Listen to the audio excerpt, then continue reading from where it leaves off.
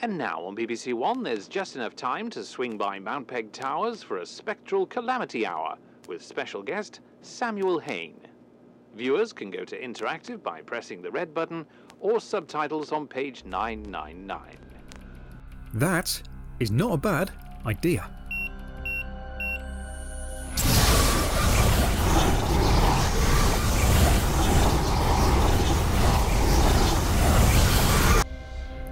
What are you doing in my living room?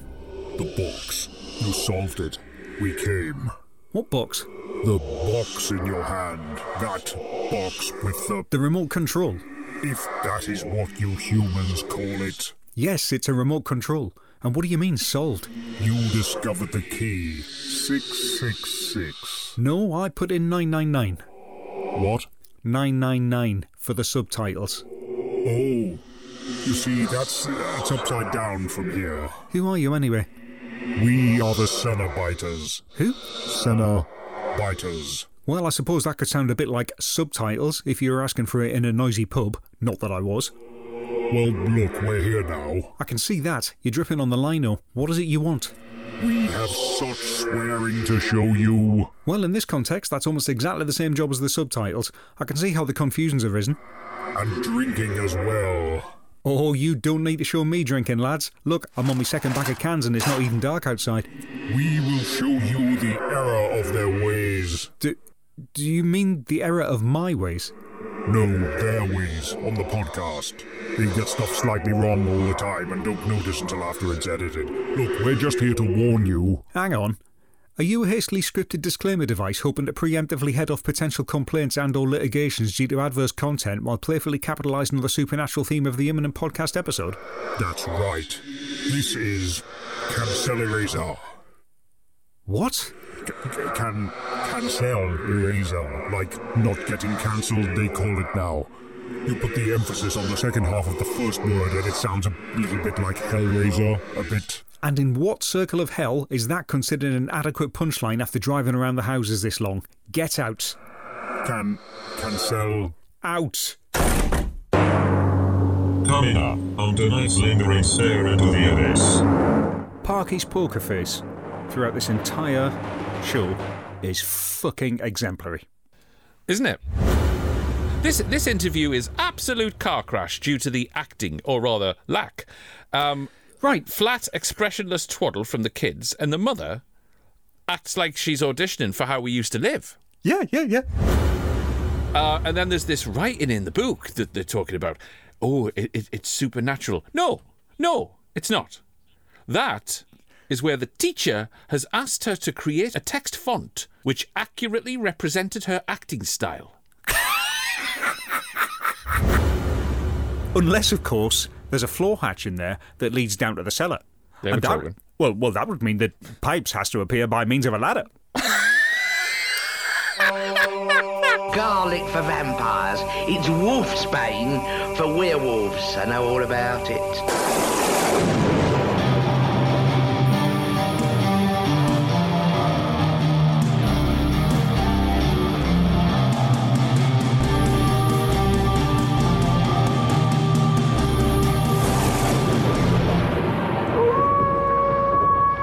Are you all right? Hello and welcome to another annual Halloween special of the Peggy Mount Calamity Hour. I'm Dr. Velvet. I'm Blackout. And we're here because the Betamax video office copy of Scarecrow and Mrs. King has got chowed in the machine, and some folk have got a right lip on. Yes, hello to you, and thanks for crawling into our creepy cultural critique of terrifying television, where Britain's best-loved battle axe is never far from this side of the veil, because here, all roads lead to the mountain. If you go over to peggymountpod.com, info for the episode we're discussing is in the show notes. You can find us on the socials, get in touch to say hello, or ask us why we haven't summoned the Dark Ones from their star-stoned prisons yet. Before we give weirdly inappropriate nicknames to the cupboard under the stairs, Dr. Velvet, I've got to ask, what are you drinking? You know, I'm well up for this tonight. So, I'm drinking a beautiful cocktail. Right. It's called Death in the Afternoon. Nice. Oh, So, it's 25 ml of absinthe and 100 ml of champagne. Okay. And I'm telling you now, I'm 3 in, so I've stopped measuring. And I can see 3 of you. Anyway, cheers. Yourself? I've got a bottle of proper black IPA by the St Austell Brewery. Oh, St Austell is making a return. It is. This does exactly what it says on the bottle. It's a 6% IPA that is jet black in colour and is drier than sun-baked sandpaper. Nice. It is absolutely gorgeous, but you do have to drink it ice cold because it's fucking disgusting at room temperature. So, Okay. Is St Austell the patron saint of arsehold? yes. Yeah, right. Good. I like it. All right, with that then, while we wet our whistles, it's time for tonight's spook-induced shenanigans. Not since metal spikes threatened to turn magician Paul Daniels into a sieve have we encountered genuinely terrifying live television in the UK until All Hallows Eve of 1992, when the TV cameras took us to what could be the house down your street. Jinkies, zoinks, cripes. You'd better watch out. Here comes Pipes!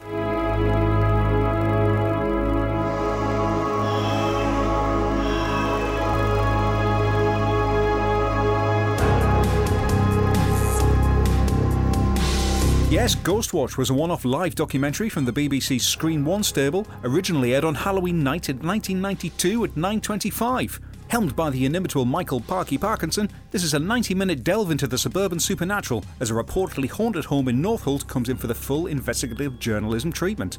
Parky's joined in the studio by psychologist Lynn Pasco to discuss what's discovered, and assisted by Mike Smithy Smith heading up the phone team, while out on location and actually prodding the ectoplasm are Craig Charlie Charles and Sarah Greeny Green.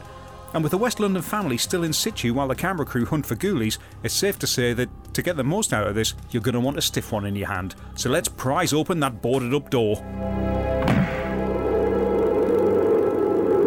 So, the burningly obvious question is, did you see this at the time of broadcast on Halloween night in 1992? Right. I'm glad you asked, because we haven't discussed this before we started. I did not see this when it originally aired. In fact, Of course you didn't. If memory serves, I spent Halloween 1992 in your company as we drove around looking for a non-existent party. It was that, or we were at the Mayfair, or we were on the drink. We were on the drink, I'm pretty sure. But we were looking for a party which didn't exist, think so. which is arguably the most appropriate kind for a night full of ghosts. I don't know. Well, maybe, yeah. So, yeah, this completely passed me by. And, of course, one of the facts that go hand in hand with this legendary broadcast is the fact that the BBC banned it for 10 years. It was never repeated. Well, they didn't repeat it. You know, by that token, you could say that they just ban almost every episode of EastEnders other than the Sunday Omnibus. I don't know. I wish they would. Is that the same? Wouldn't you banning it and just not showing it again? Well, it's that they wouldn't allow a DVD or a video release or anything like that until fine. 2002. 10 years later was the DVD release. But yeah, I think you and I were at a famous rock discotheque maybe that night, dancing furiously to the sounds of the gothic rock. So that sounds about right. Yeah. So I never saw it, of course. So I bought the DVD about 10 years ago, and that was my first entry into this. Yeah, there we go. See, I hadn't actually seen Ghostwatch until I'd researched it for this. Right. So, for obvious reasons, I'd heard about it and read about it already. Which, let's pop the bubble here, it means that the show's core conceit of being presented as A, live, and B, factual, was utterly wasted on me earlier this week. Well, you and me both, and yeah. So I'm gutted about that, because I would have loved to have been immersed in this. Yeah. But at this point, I'm just looking to at least get into the atmos, you know? Yeah, of course. And we're helped into that, you know, by the minimalist intro to the show, so as not to really sensationalise the subject matter. Fucking hell. Is that title sequence on Fast Forward? Are they, well, are they getting billed by the second off of the typesetter? Do you know what I mean? It's like... Well, it's a bit a montage, very much of its time. Yeah. It's like an advert for work overalls that you'd expect to see on like QVC or something. That's the kind of vibe that I get from it. That bit with the crew climbing into the vans is absolutely superb. Yeah, isn't it? But aside from the end, when folk are pointing into the light and that, You don't get any sort of supernaturally, we're playing this down, we're playing it for laughs kind of sense. Yeah. So we get this intro from Parky. We do. Oh, Parky added for gravitas, I feel. He is. I'll get on with this. He absolutely fucking is. He explains to the viewer that a normal suburban house has been under attack from supernatural activity for the past 10 months. And he's doing this while he's pointing at this glorious array of 16 22-inch television sets racked into a grid to make a huge screen. It's beautiful. Except that it's 1992 and they're CRTs, so there's a border of 3 fucking inches between each screen. Yes. It's amazing. It is incredible. It's like a fucking Roman mosaic. It's a Roman. It is. It's like something Baron Silas Greenback or Dr. Claw would have in their evil headquarters, isn't it? It's yeah, it's great. God. Parky mentions that he gives us a bit of background to the story. So there's this little house. Sorry, where was it located? I keep forgetting the name of this it's place. in Northolt in West London. Okay, so it's been under investigation for paranormal activity. And he explains to us that some university staff have been investigating this, some paranormal psychologists. It begs my first question. Why are they setting up cameras in a kid's bedroom with microphones and that? You know what? Seriously, I'm glad you bring this up. I'm not comfortable with this at all. No. I get why the camera's there, right? Well, yeah, we basically cut to some footage from July. The house, right, it comprises of the mother, Pam, and the 2 daughters, Suzanne and Kim. And yeah, basically the university, they've set up cameras monitoring all around the house, 24/7, because obviously you just want to catch stuff as it happens. So we have what is labelled on screen as university research footage that's monitoring the kid's bedroom, right? Are we supposed to believe that, yeah, there's someone watching this live in a different location and controlling the camera? Because that's another point, yes. Well, because when the screaming starts, there's a zoom in and then the camera swooping around the room trying to capture the activity. Correct. So is it automated or is there a man permanently in the kid's bedroom the entire time? I'd figure it was done remotely because it's up on the ceiling. But basically, not keeping the camera in a locked-off position to film as much of the space as possible is fucking bullshit science. I suspect this university had been a polytechnic 3 months earlier. Yes, absolutely this. I mean, the camera conveniently turning and zooming so as to omit the perpetrator of this particular scene completely. Yes. Completely. It's the complete opposite of what they're trying to achieve. Yeah, it loses credibility. This whole show loses credibility in that one moment, in that one scene. But my theory is, right, this supposed ghost, is going to appear whether there's people in the room or not, right? Yes. So move the kids out and just put the camera in. Yeah. Or just put in, not 2 children, not 2 terrified children, literally anybody else who knows the experiment has taken place. The experiment is not on the kids. The investigators, for a start. Yes, Yeah, anyway. Okay, so it's revealed by Parky that the BBC OB crew and vans are on location at the house. And for whatever reason, Craig Charles has been given the gig as the OB presenter. He has. He gives us, to be honest, standard sort of piece to camera for such items. And then it's very sort of bland. And we cut back to studio. Mike Smithy Smith, of course, is offering a phone number to catch calls from viewers who've had their own supernatural experiences. That's right. I will say at this point, they've absolutely nailed the tone and the feel of this whole live pretense that they're putting across. They've nailed it. This is how a BBC live programme like this works. It could be Swap Shop. It could be Children in Need. You know what I mean? It's got that vibe about it. It's really good. And I think the casting is cracking. Right. This is the thing, right? Parky's poker face throughout this entire show is fucking exemplary. Isn't it? He's pretty much the only one selling it completely, right? Mike Smith pulls off the studio work well because, he can do his bit with a straight face. Plus, he's not actually in it that much. As you've said, Craig Charles, he just sort of gets away with being Craig Charles. Plus, he's not actually in it that much.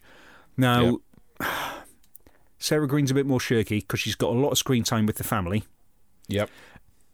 She's leaning into that. I'll get in a minute. I'll get onto why this is a problem. Her enthusiasm papers over a lot of the cracks. Mm-hmm.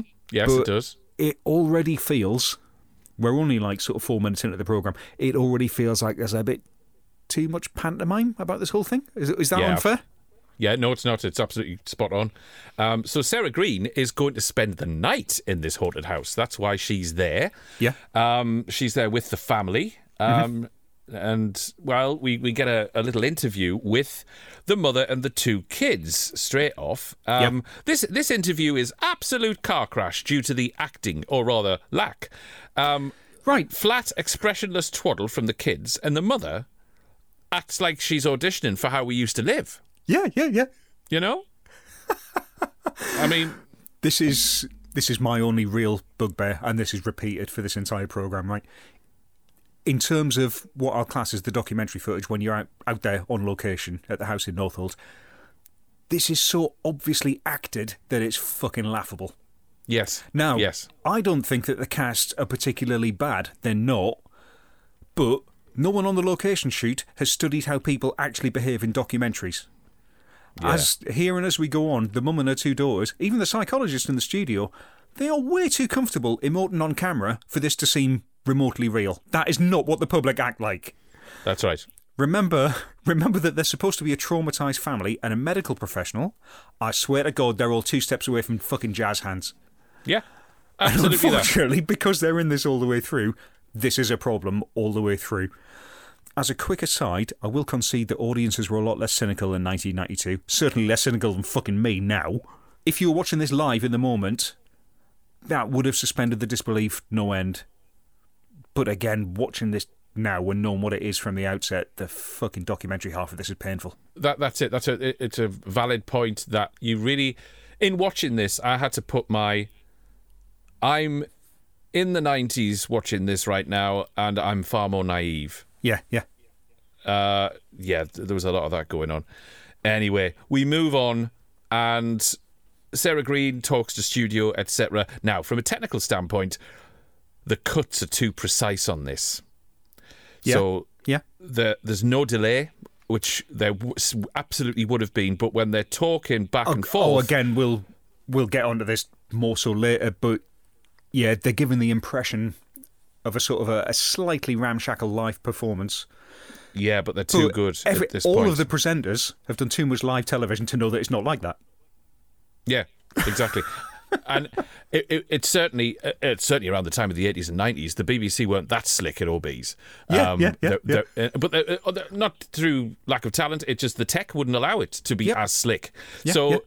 But when they've edited this in post, they've been a bit too clever. Yeah. I would have let that be a bit more tatty around the edges, really. So during this little exchange, Sarah is talking to Parky, and of course talking to the resident expert that we have. That's right. Yeah, she's in the studio. She is. I know her face. Well, this is what I'm wondering, right? Had none of the Saturday night audience in 1992 watched series 4 of Never the Twin from 8 years earlier? Because Dr. Lynn Pascoe sure looks a fucking lot like Lorraine from the first episode. Maybe this psychologist's sister is an actress. Maybe that's it. Yeah. Anyway, let's not let that derail proceedings. No, let's not. Let's not. Because certainly not. Because now we're going to go back outside and we're going to meet Alan Donescu, who has got an absolutely beautiful sweater. Hasn't he? It is if anything in this entire programme is about the unexplained, that's the fucking nail on the head right there. Right? Now, they're not white dots on the sweater. They're holes in the jumper. He's asked somebody, could you please knit me a jumper that is the Starfield from the Doctor Who title sequence from the Peter Davison era? And that's what they've managed to do with a hot needle. Taking half a step back, had none of the Saturday night audience in 1992 watched ITV's Robin of Sherwood from 1984 to 1985? Because right, here we go. Electronics engineer Alan Donescu sure looks a fucking lot like Walter, like Arab, and like Brabant Conchief from that programme. Maybe this electronic engineer's brother is an actor. A massively fucking overacting actor. Maybe that's it. Who knows? Let's not let that derail the proceedings. Anyway, no, it's all good. It's all good. It's all good. I think it's a coincidence myself. Alan Tonescu gives us a beautiful tech explanation in the gallery truck. All of the beautiful screens and things, and a massive no smoking sign. Yeah. And then our cameraman, he's got some great equipment. He's got thermal imaging, infrared on his bit camera there. Yeah, and Sarah Green makes a very interesting comment about said cameraman, that he looks like Mike Gatting, famous cricketer Mike Gatting. That's right. She makes a point of saying this, give him a bit of screen time. You know what? I've looked it up. Fair play, he does. He does? No, he absolutely does. Have a gander in the show notes. There's a comparative image there. That is not a bad call, Green. I'll give you that. She's got a good eye for that sort of thing, Sarah Green. She's about to introduce sound recordist Mike Ayton. Yeah. And she says he's the president of the Ade Edmondson Lookalike Club. Now, I've got a funny, because he pulls a face to look a bit like him. I suspect that Sarah sort of means Rick Mail, because that's the face that the sound recordist pulls. But even so, Sarah Green's got fucking cataracts, because does he look like either? Hey, anyway, back in the studio, and you know what? We're going to take a phone call from the people who are ringing in. Uh-huh. And it's the first one is a woman who saw something behind the curtains. That's right. I'll tell you what to do, Emma. If you can actually spot up the specific point on that tape where you saw this figure, and tell one of our operators, we'll actually spool it back to the point where you tell us, and then I'll get Dr. Pascoe here to have a good look at it, OK? Great. Mind, how's Emma supposed to do that when she's watching live television in 1992? Is Parky assuming that Emma has taped this, but is also willing to rewind the tape of the programme that she's currently taping and do the production team's job for them? They literally just showed this thing like 5 fucking minutes ago. I like the fact that he's used the word spool. Not many people have used that on live television in the 1990s. He knows it's live, that's why I can say it. He knows it won't get edited out. Well, exactly this. What I loved about this little bit, though, was they got a bit clever here. So they did... the first time we watch it, there is a figure there at the curtain. Yeah. And then when they play it back, it isn't there. So they're playing with us. And just in case there were members of the audience sat at home watching this on the Saturday night going, let's see what we can see. And then that desired effect. Oh, it's not there, but it was the last time. And then they play it again, and it is shown. I like the way they've done this. Yeah, I love this as well. From a presentation point of view, you're right, they're switching between different versions of the footage. So again, in the context of a Saturday night living room, this is going to work so fucking well, because every time they replay the footage, people on either end of the sofa who are seeing different things are suddenly doubting what they've watched 30 seconds earlier. Yes. It's another reason why this programme couldn't work today, since too many people have live rewind on their TVs. That's right. All right, the show rumbles on. We're in the kitchen now. We're in the haunted kitchen, as it were. Yeah. We've got apples hanging off the ceiling, because they're going to bob for apples and do all of those traditional things of the Halloween. Obviously, I mean, there's no other Halloween stuff really anywhere else in the house. There's no other decorations up. Not a one. Not a one. It doesn't look like they're trick-or-treating. They're a traumatised family waiting for a BBC film crew to come round, so let's hang some apples up from the ceiling. That's right. That's right. Yes. There's not a scallop, nor a bat, not a one in that house. I know it's not like today when you can pop down to Poundland and kit out your entire house, but still, you're like, do you think two really fucking traumatised kids are going to want to do this? To actually fucking... When are you giving a Ouija board to play with, Pam? Speaking Let's of just Pam... accelerate the nightmare. Yeah, Pam. Yeah. Speaking of... Had none of the Saturday night audience in 1992 watched the docudrama Who Bombed Birmingham from 2 years earlier? Because the mother, Pam Early, sure fucking looks a lot like Sister of IRA Man from that. Maybe this Housewife's Sisters is an actress. Maybe it's that. It's not derailing things. It's fine. I think it's a coincidence. Okay. Yeah. You see people who look like other people all the time, apart from Adrian Edmondson, obviously. Well, yes, you really do. The mood gets a little bit dark because somebody has hit a microphone with a brick. Yes.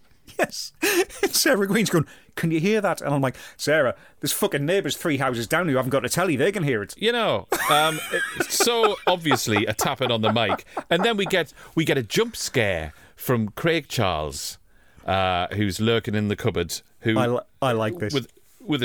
You like it? Do you know? Yeah, no, I do.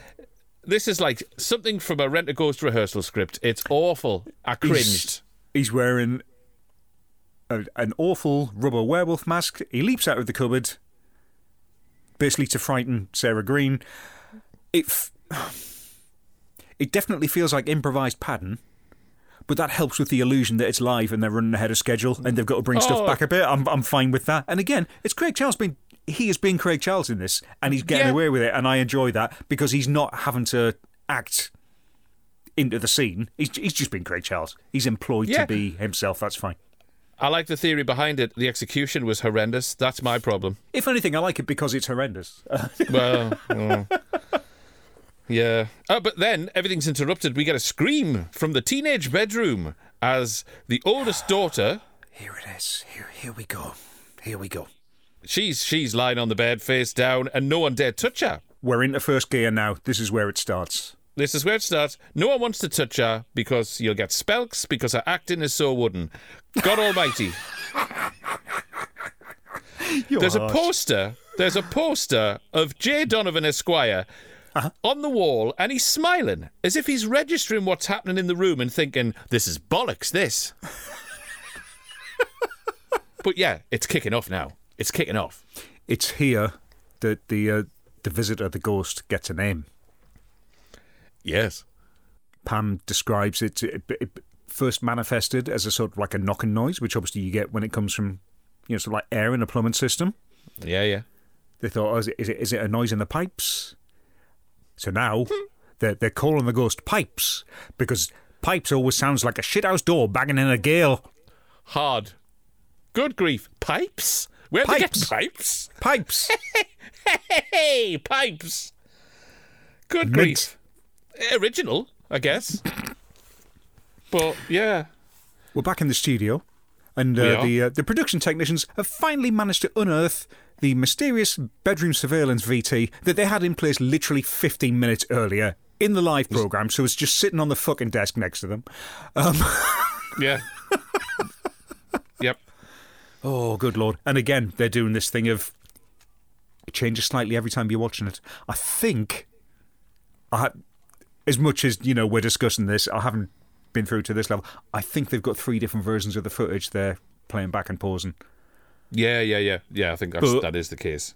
It's really, really nicely done. I like it. Yeah. Oh, it is. It's slick. It's really nice. Nice touch. Mm-hmm. We get a glimpse of the mother's room. She's got 2 wooden dummy heads on a shelf in the bedroom. What's going on here?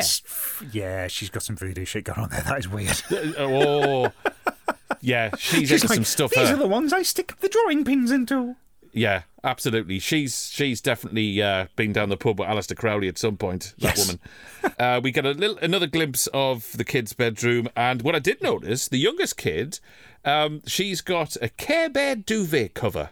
Right. And I'd thought to myself, I wonder who her favourite Care Bear is. Happy Bear? Lovely Bear? No, it's Inability to Act Bear.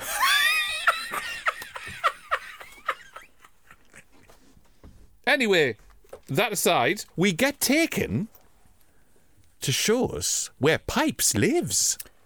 Right. Yeah. I've got it. Right. I've got a question here. Mm-hmm. This is Pam describing the area where they first noticed the actual manifestation of the ghost. Yes. My ex-husband, used to develop his own photos in a dark room under the stairs. You what, Pam? How big's your fucking house? That's a cupboard under the stairs. There's not enough room to stand up in there. That's why the door frame's only 4 foot high. A dark room.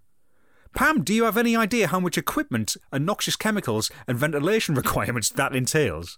You can get the Hoover, a toolbox, maybe a keg of homebrew bitter, but that's your fucking lot. It is? Unless, of course, there's a floor hatch in there that leads down to the cellar. And that, well, that would mean that Pipes has to appear by means of a ladder.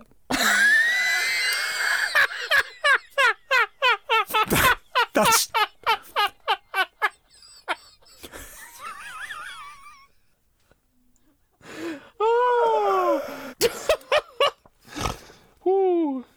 There is, of course, a far more salient point going on here. My ex-husband, used to develop his own photos in a dark room under the stairs. The glory holes, we used to call it when I was a kid. Now, it's a well-known marker in paranormal investigations that sensitives have often been subjected to previous trauma.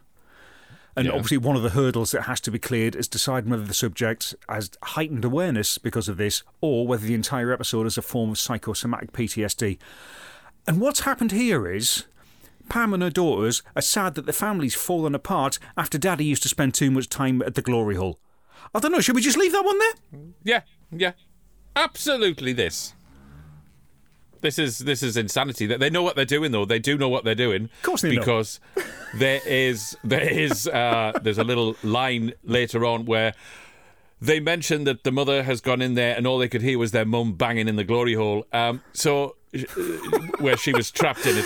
Well, you know what, Exactly. Later on, there's a story that starts about a glass coffee table. I'm just amazed there's not a fucking punch bowl full of car keys there. You're right, absolutely. Enough of that.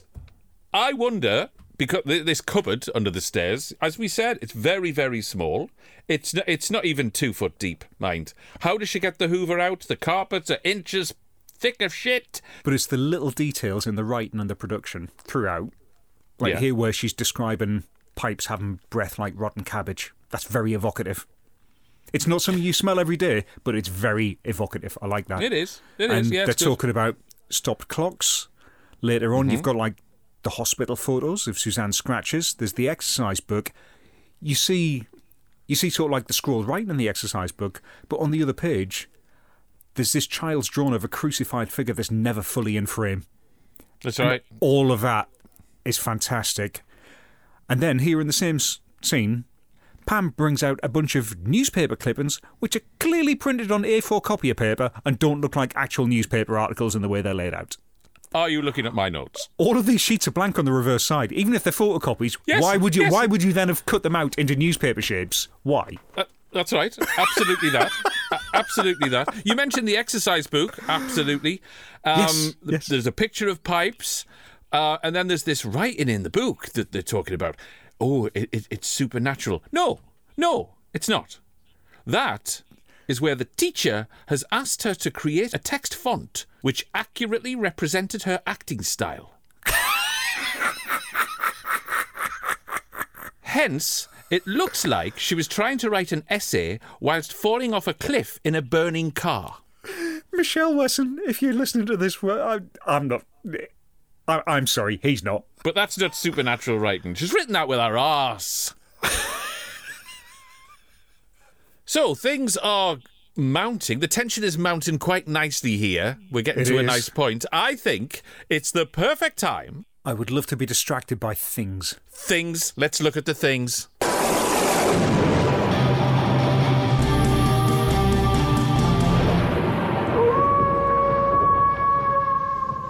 For years, I've haunted the antique shops of Europe, searching for antiques to breathe life into the rooms of my own. What's that? Turn the sound down. Hang on. Yep. There it is again. Here, this is a bit too close for comfort, this mind.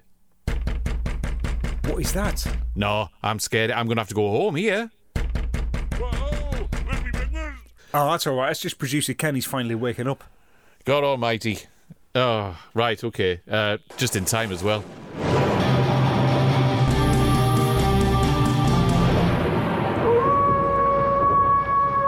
Well, there we are. The things. The Halloween things. We like them. What is it now? It's the Ouija board. Producer Ken's left it plugged into the Ethernet. Okay, I'll get it. Hello, not a good time. We're on air. This is Mount Peg Towers. How can I help? Hello. This is Pollard. Enjoy pod. Good. Next series must feature high. D-high. And lobby Tom Davey for reboot. Fewer Oller and Shaw in charge. Okay, Sue, I'm not really sure that we've got that sort of clout. Re-release start. Ing together. Do this. Or Windows bricked. Prod can have fit arse. Love. Sue Poll. Yeah, she's gone. How's that working? Sue Pollard's not even dead, is she? Well, not at the minute, but I suppose time travel's easier when you're not constrained by physical space. I think she's coming back from future heaven, because Sue definitely goes to heaven, obviously, to try and further her own career in these her twilight years. But by interfering in her own past, she could change the pre-existing future and tear the space-time continuum as a result. Yeah, I'm having nothing to do with that. I'll phone Paul Shane in a bit, get him to have a word. Yeah, that's fair enough. All right, where were we? I know. We were here. So, we cut now to what Parky describes as the mini studio. It's a van. It is, yes. It's a van with a curtain.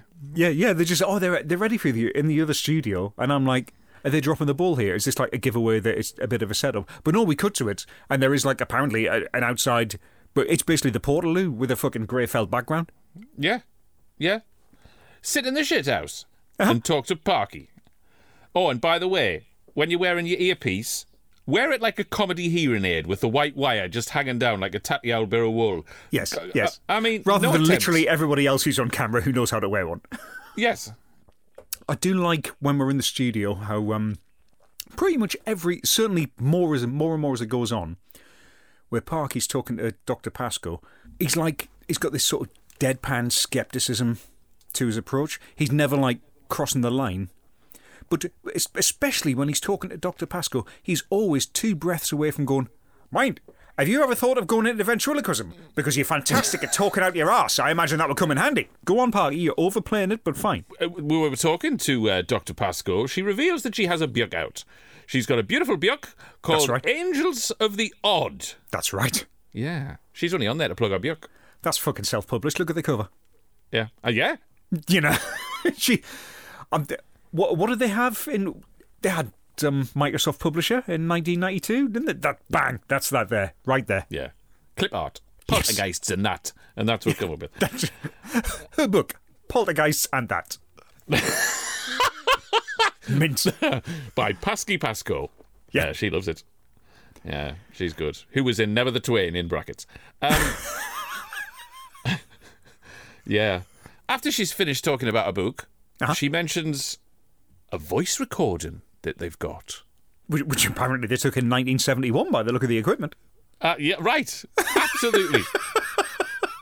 They've wheeled on a reel-to-reel tape player, which is so big they're managing to power a fucking watermill off it. Yes. Yes. They're talking about this voice and noises that they hear. But I think Parky's talking about could the child not have just been affecting the noises or whatever. No. And she very casually says this. No, we filled her mouth with coloured liquid and sealed her lips with tape. But this is it. I'm thinking, coloured liquid? Why'd you do that? You weren't filming it. What are you doing, woman? Why? You seal them out with tape. Why do you need the liquid? You've been trying to drown a child, a traumatised child. You've been waterboarding a child, and you think you've admitted this on television. Okay, Lynn. God almighty. Oh, I told you there was real horror in here. And then we go from casually drowning children to raking through a box full of shit. That's right. Ray Bradbury is the prop supervisor on this. Right? Yeah, they've definitely got that from his studio, without a doubt. I will say, although, in defence of Parky at the minute, throughout all of this that's been thrown at him, he is delivering an immaculate performance. He is. He's fucking glorious in it. As you said earlier, the word is gravitas. It really is. And that's about to be tested as we go live to New York to meet Emilio Silvestri. Dr. Emilio Silvestri, I think you'll find.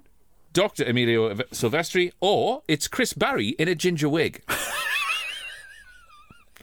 With a jacket sporting the widest lapels in the history of tailoring.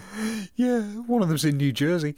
So yeah, Dr. Silvestri, he's live in the New York, not a studio, but they've got like a link up there. I like how they've got the NTSC picture quality down nicely.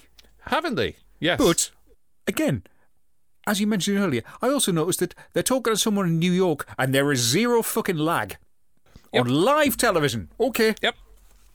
Not a one. No defect in the sound God either. Bless. Silvestri is like he's playing the part of the skeptic more so than Parky.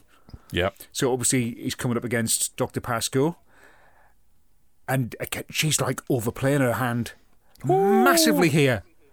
Again, academics do not speak with this level of emotional intensity on live television. End of. No, she's having none of it, is she? Ooh. Nah.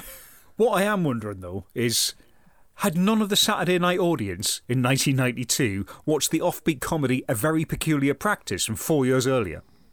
Because Dr. Emilio Silvestri looks a fucking lot like, you know what, I can't go into the details. Maybe his brother is, etc. Right? I think it's coincidence. It is. It's got to be. It's got to be. We cut back to the house, and I will say one thing. Mm-hmm. That three-piece is bollocks. It doesn't go over the curtains. She wants to get herself sorted out. They live in Northolt. You can't assume they got taste. Sorry, Northolt. Sarah Green recants a tale, a ghost story. That's right. About Indian concubines. Yeah. This was weirdly ad-libbed, didn't it? Isn't it? The actual floor manager's like, this isn't in the script. What the fuck? Yeah. We've got another person in the shithouse with a curtain, and it's a man who wanted to conceal his identity. I can only assume this is because of the jumper he's wearing. And the fact that he's talking about hockling on a mackerel and shit all over his house. Smeared shit. Yeah. That's clearly... he's got a housekeeper with a grudge. That's what's going on here. Well, that's the bit where he talks about, like, excrement on the cupboard door in the toilet. I'm thinking, I think he works in the same office I do. Right. Yeah, there you go. Mind, can I just take a quick aside? I fucking love how throughout this programme, Mike Smith's nickname genuinely is Smithy. Yes.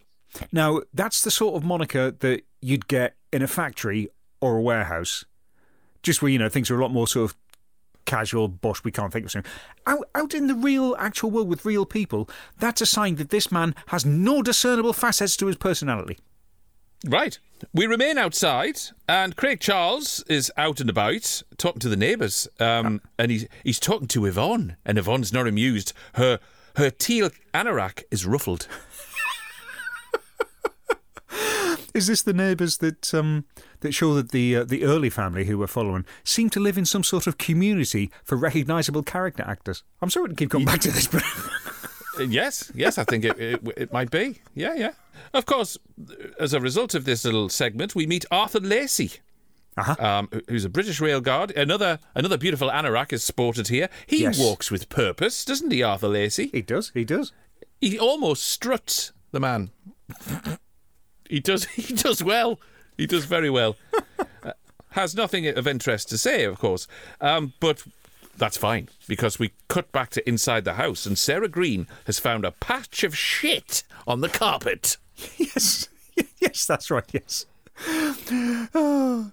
And then she's running around with a cloth and smelling the cloth, despite the thought that it might be rancid piss.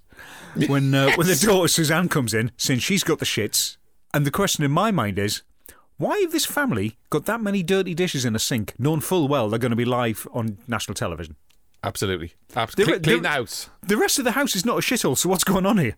Anyway, back to studio, and I want to know, that brooch on Dr. Pascoe's blouson. Right. Is it a diamante worm? It could be, yes. You know? We don't have time, actually, to figure this out, because we get a call from Kevin Tripp, and he's from the Stereotypes Archive. But I was most impressed by his use of the phrase, frightened me to buggery. I was applauding that. I did that particular. I'm just like, as Parky keeps saying, we're after the watershed. We can use the word. That's fine. That's right. I think something's going to ramp up a little bit. I get a feeling, because Sarah Green is raking about behind the bed of the mother in the house.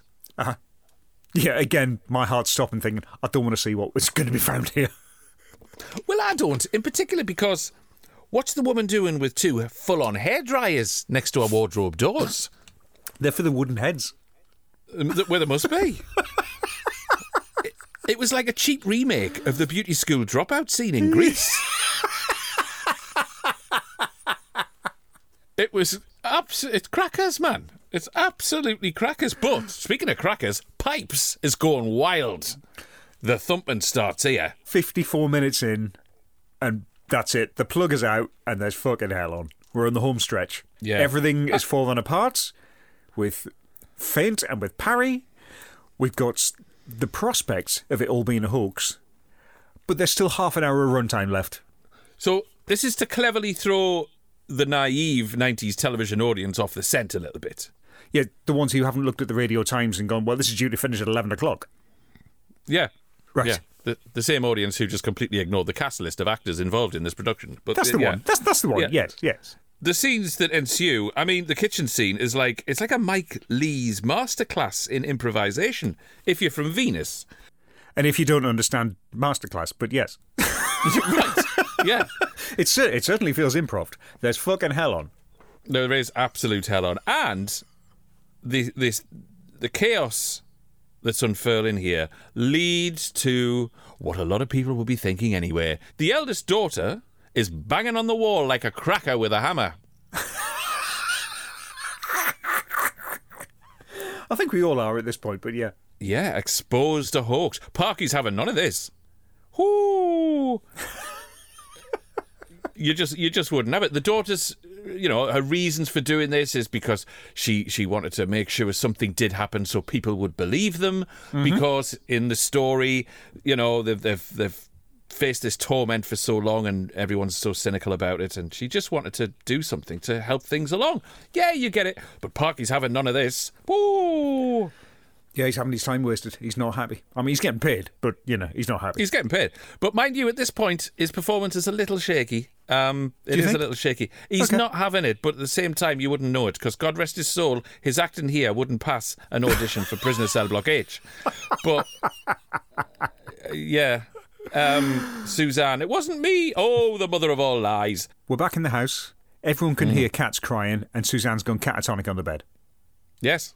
Now, there is a lot of world building crammed into the last 20 minutes of this programme. Sure. Everything that's going to come out here is nicely on point. But it sort of feels like an improv, where the performers think they're escalating things, but they're actually just adding details at the last minute, which should have been alluded to earlier. All of this shit is coming out of the blue, everything that's about to happen now. Yeah. And I have to say, that avocado bathroom suite might be the most terrifying thing in the programme. Thank you. Yes. Quintessential. It sucks the light out of the room far more than any restless soul ever could. Absolutely. So things are starting to happen in the house, but we cut to another member of the public being interviewed in the shithouse with a curtain. Yeah.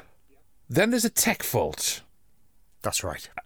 And it's a bit awkward. It's well recreated. Mm-hmm. So we cut the cord, and then some glass shatters. And Parky, bless him, says to the kids, it's time you kids were in bed. The kids are screaming. They're panicking. Don't be scared, he says. But he's quite dismissive at the same time. I think if he's dismissive, it's because the woman who's actually phoning up to recount her story about the about the coffee table, I can't tell from her accent if she's calling from Swansea, Gateshead or Delhi. Right. He's right. Again, he's right to have the scepticism on here. We hear cats all of a sudden. We hear lots of cats. Mm-hmm. From out of the blue. This is quite clever, I suppose. That all of a sudden the screaming in the daughter is covered in scratches. Yeah. Get a flannel, one of them says. No, it's your child. Get a paramedic. Again, a flannel. Why not both .jpeg? Right? But now, youngest child Kimmy wants to talk to pipes. That's right. Sarah Green's like, who's there? And she's like, it's pipes. Oh, here's where it really goes up. Because Sarah Green is talking to camera and she can't hear. There's this fake feedback sound. Mm-hmm. Mm-hmm. And then the banging starts again. And a picture flies off the wall. Wallop. Now, again, there are elements of this section which are fucking fantastic. Yeah. You've got that genuine sense of panic, the coordination of the physical effects presented in this documentary format, and the enthusiasm of the cast, because at this point, the overacting is appropriate. I'm fine with it from this point onwards. Yeah. You couldn't, again, this late in the documentary, you couldn't have the public acting this out, so I get why they've had to approach the local stage school, but there we go. Yeah, no, that's right. That's right. Credit you there. We leap into a demonic voice segment. What big eyes you have, says the eldest daughter in a demonic possessed manner. Yeah, that's Suzanne. She's possessed in the corner, as opposed to Kimmy, who was just sitting behind the fridge because it was behind the fridge. That's right, yes. And the water's bursting out the tap. There's water from arsehole to breakfast time in that kitchen. Well, I'm glad somebody's going to wash the fucking dishes. Again, can you see my notes? It took the paranormal to do the washing up. Do you know? There we go. Yeah. Shit everywhere. More cats, more screaming of cats. The noise is coming from the glory hole. Because of course it is. Of course, right? So there's a fucking party going on down there. They prise off the door. It comes off a little bit too easy, that, to be honest. And yeah, then they're pulling the boards off at the bottom of the stairs. There's a plank going across. There's boards going up and down. They pull it off. Then the door is behind that. And as soon as they open the door, as soon as they open the glory hole, there's a quick flash burst of the last thing you'd want to see coming out of it. Yeah, and we get an injury. We get the sound man is injured. Is it? Yeah, it's the sound man, isn't it? He is indeed, yes. Injured at the glory hole. That's right, yes. Lee said. The live OB goes into absolute meltdown at this point. Yes. We have a little jokey segment where Craig Charles doesn't know they're still live. That was a little pointless, I thought, but I think it just adds a little bit more of... Yeah. It adds reinforcement to the chaos, I think. It does, yes. So while this is all happening, we go back into studio and we get the second phone call, which gives us a little bit more of an explanation into who Pipes could possibly be. Because... In fact, it gives a different explanation, but yes. Well, it does. We spin back to the first one that happened about 20 minutes ago, but we're all caught up in the excitement, about supposedly some nanny, some wicked nanny, lived in the house or visited the house. I can't quite remember. Anyway, she was a bit of a horrific character and, yeah, nasty piece of work. Fast forward to present day, where, again, in one of the past lives of this house, somebody had sublet a room to a gentleman who, shall we say, is not quite the full shilling. Yeah. Yeah, and I think the inference here is that wicked nanny from way back, that Victorian wicked nanny, has possessed this man. Who? Is that? No, you see, is that what you got? That's fair enough.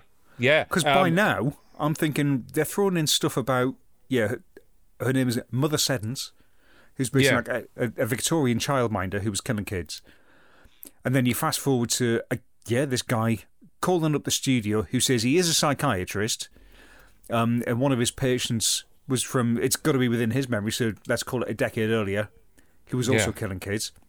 But we've also got the CCTV footage from earlier in the evening, which is fooling the main protagonists while atrocities happen unseen. I'm thinking, this is now the mechanics of 3 separate films. Yeah, absolutely. They're just throwing shit at the wall at this point.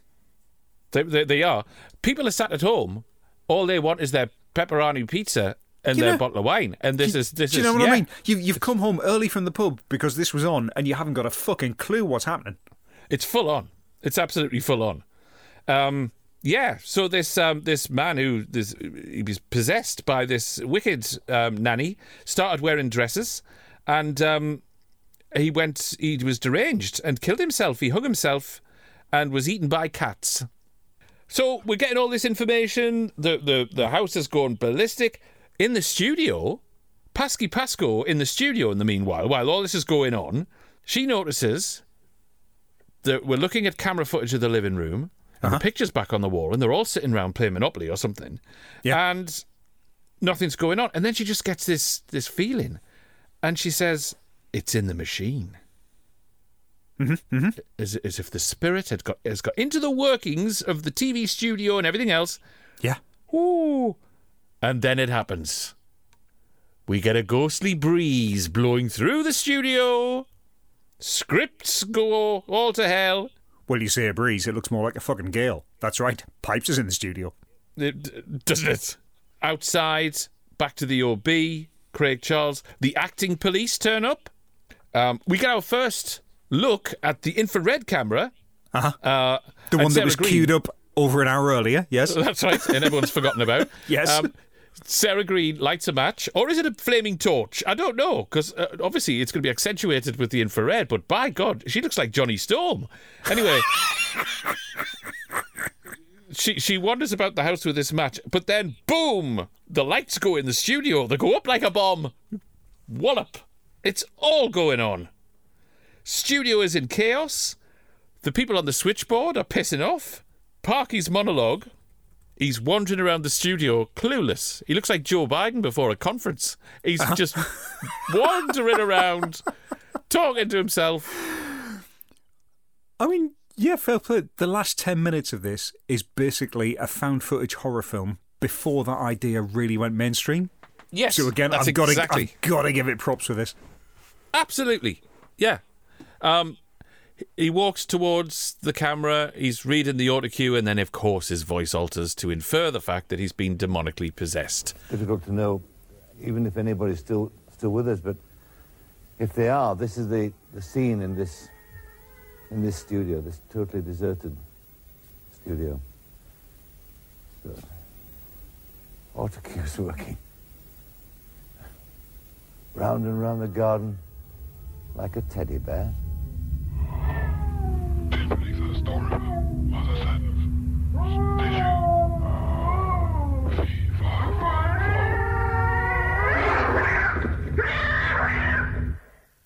Cut to credits. Boom.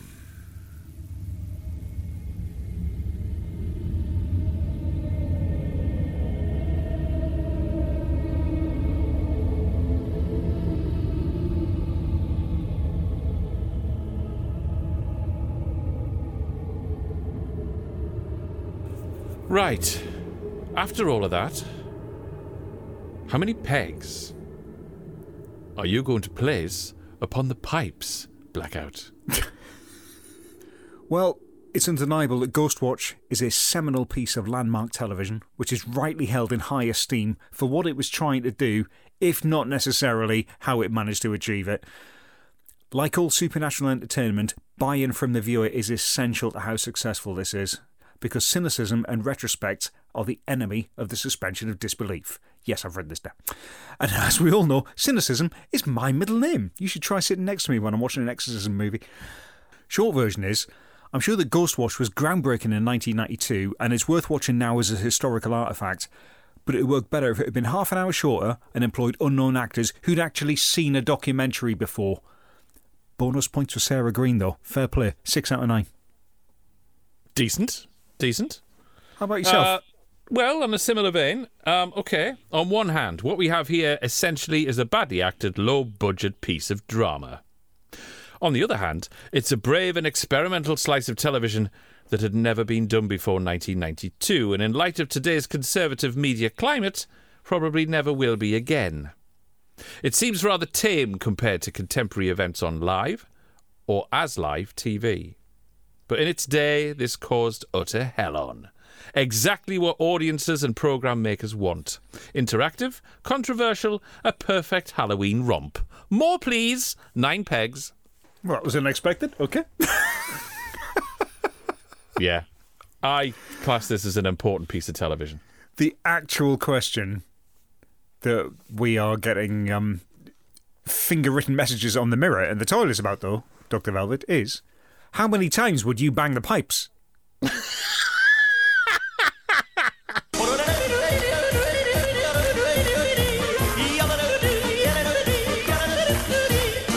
Ghostwatch is presented by Michael Parkinson, who once found himself coming round to dinner at the house of Cleo Lane, who had only the week before had her gin cabinet emptied by John Thor, who necked his fair share of pints as Inspector Morse in the Fat Chance episode with A word with you, if you don't mind. Thank you. Nicely done. Right.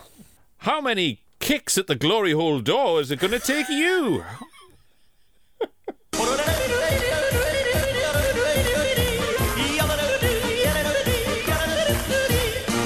Ever the jester in this terrifying terrace is the one and only Craig Charles, perhaps better known, of course, as Lister in The Red Dwarf, where in one episode he was joined by Hugh Quashie, who bellowed his way through a dream of Dracula with Peggy Mount. This will suit me nicely, thank you. Very good. Very good indeed. Ooh. Yes, all good. Right. I'm off to batter a prawn ring for a Halloween party later with Lump. In the meantime, Blackout's got your socials. Yes, thanks once again for deciding to join us. If you'd like to get in touch, you can email peggymountpod@gmail.com, or you can Ouija board, or we are Peggy Mount Pod on Twitter, Facebook and Instagram. Yes, it's still called Twitter, obviously. 5-star ratings are always welcome on Spotify, iTunes or wherever you listen to us. Don't forget to go to peggymountpod.com to check out the show notes for this and for all of our other episodes. It's as spookily simple as that. It really is. This has been the Halloween special of the Peggy Mount Calamity Hour. Thank you muchly for listening. We'll be back very soon with more of the same, but different. Until then, keep mounting.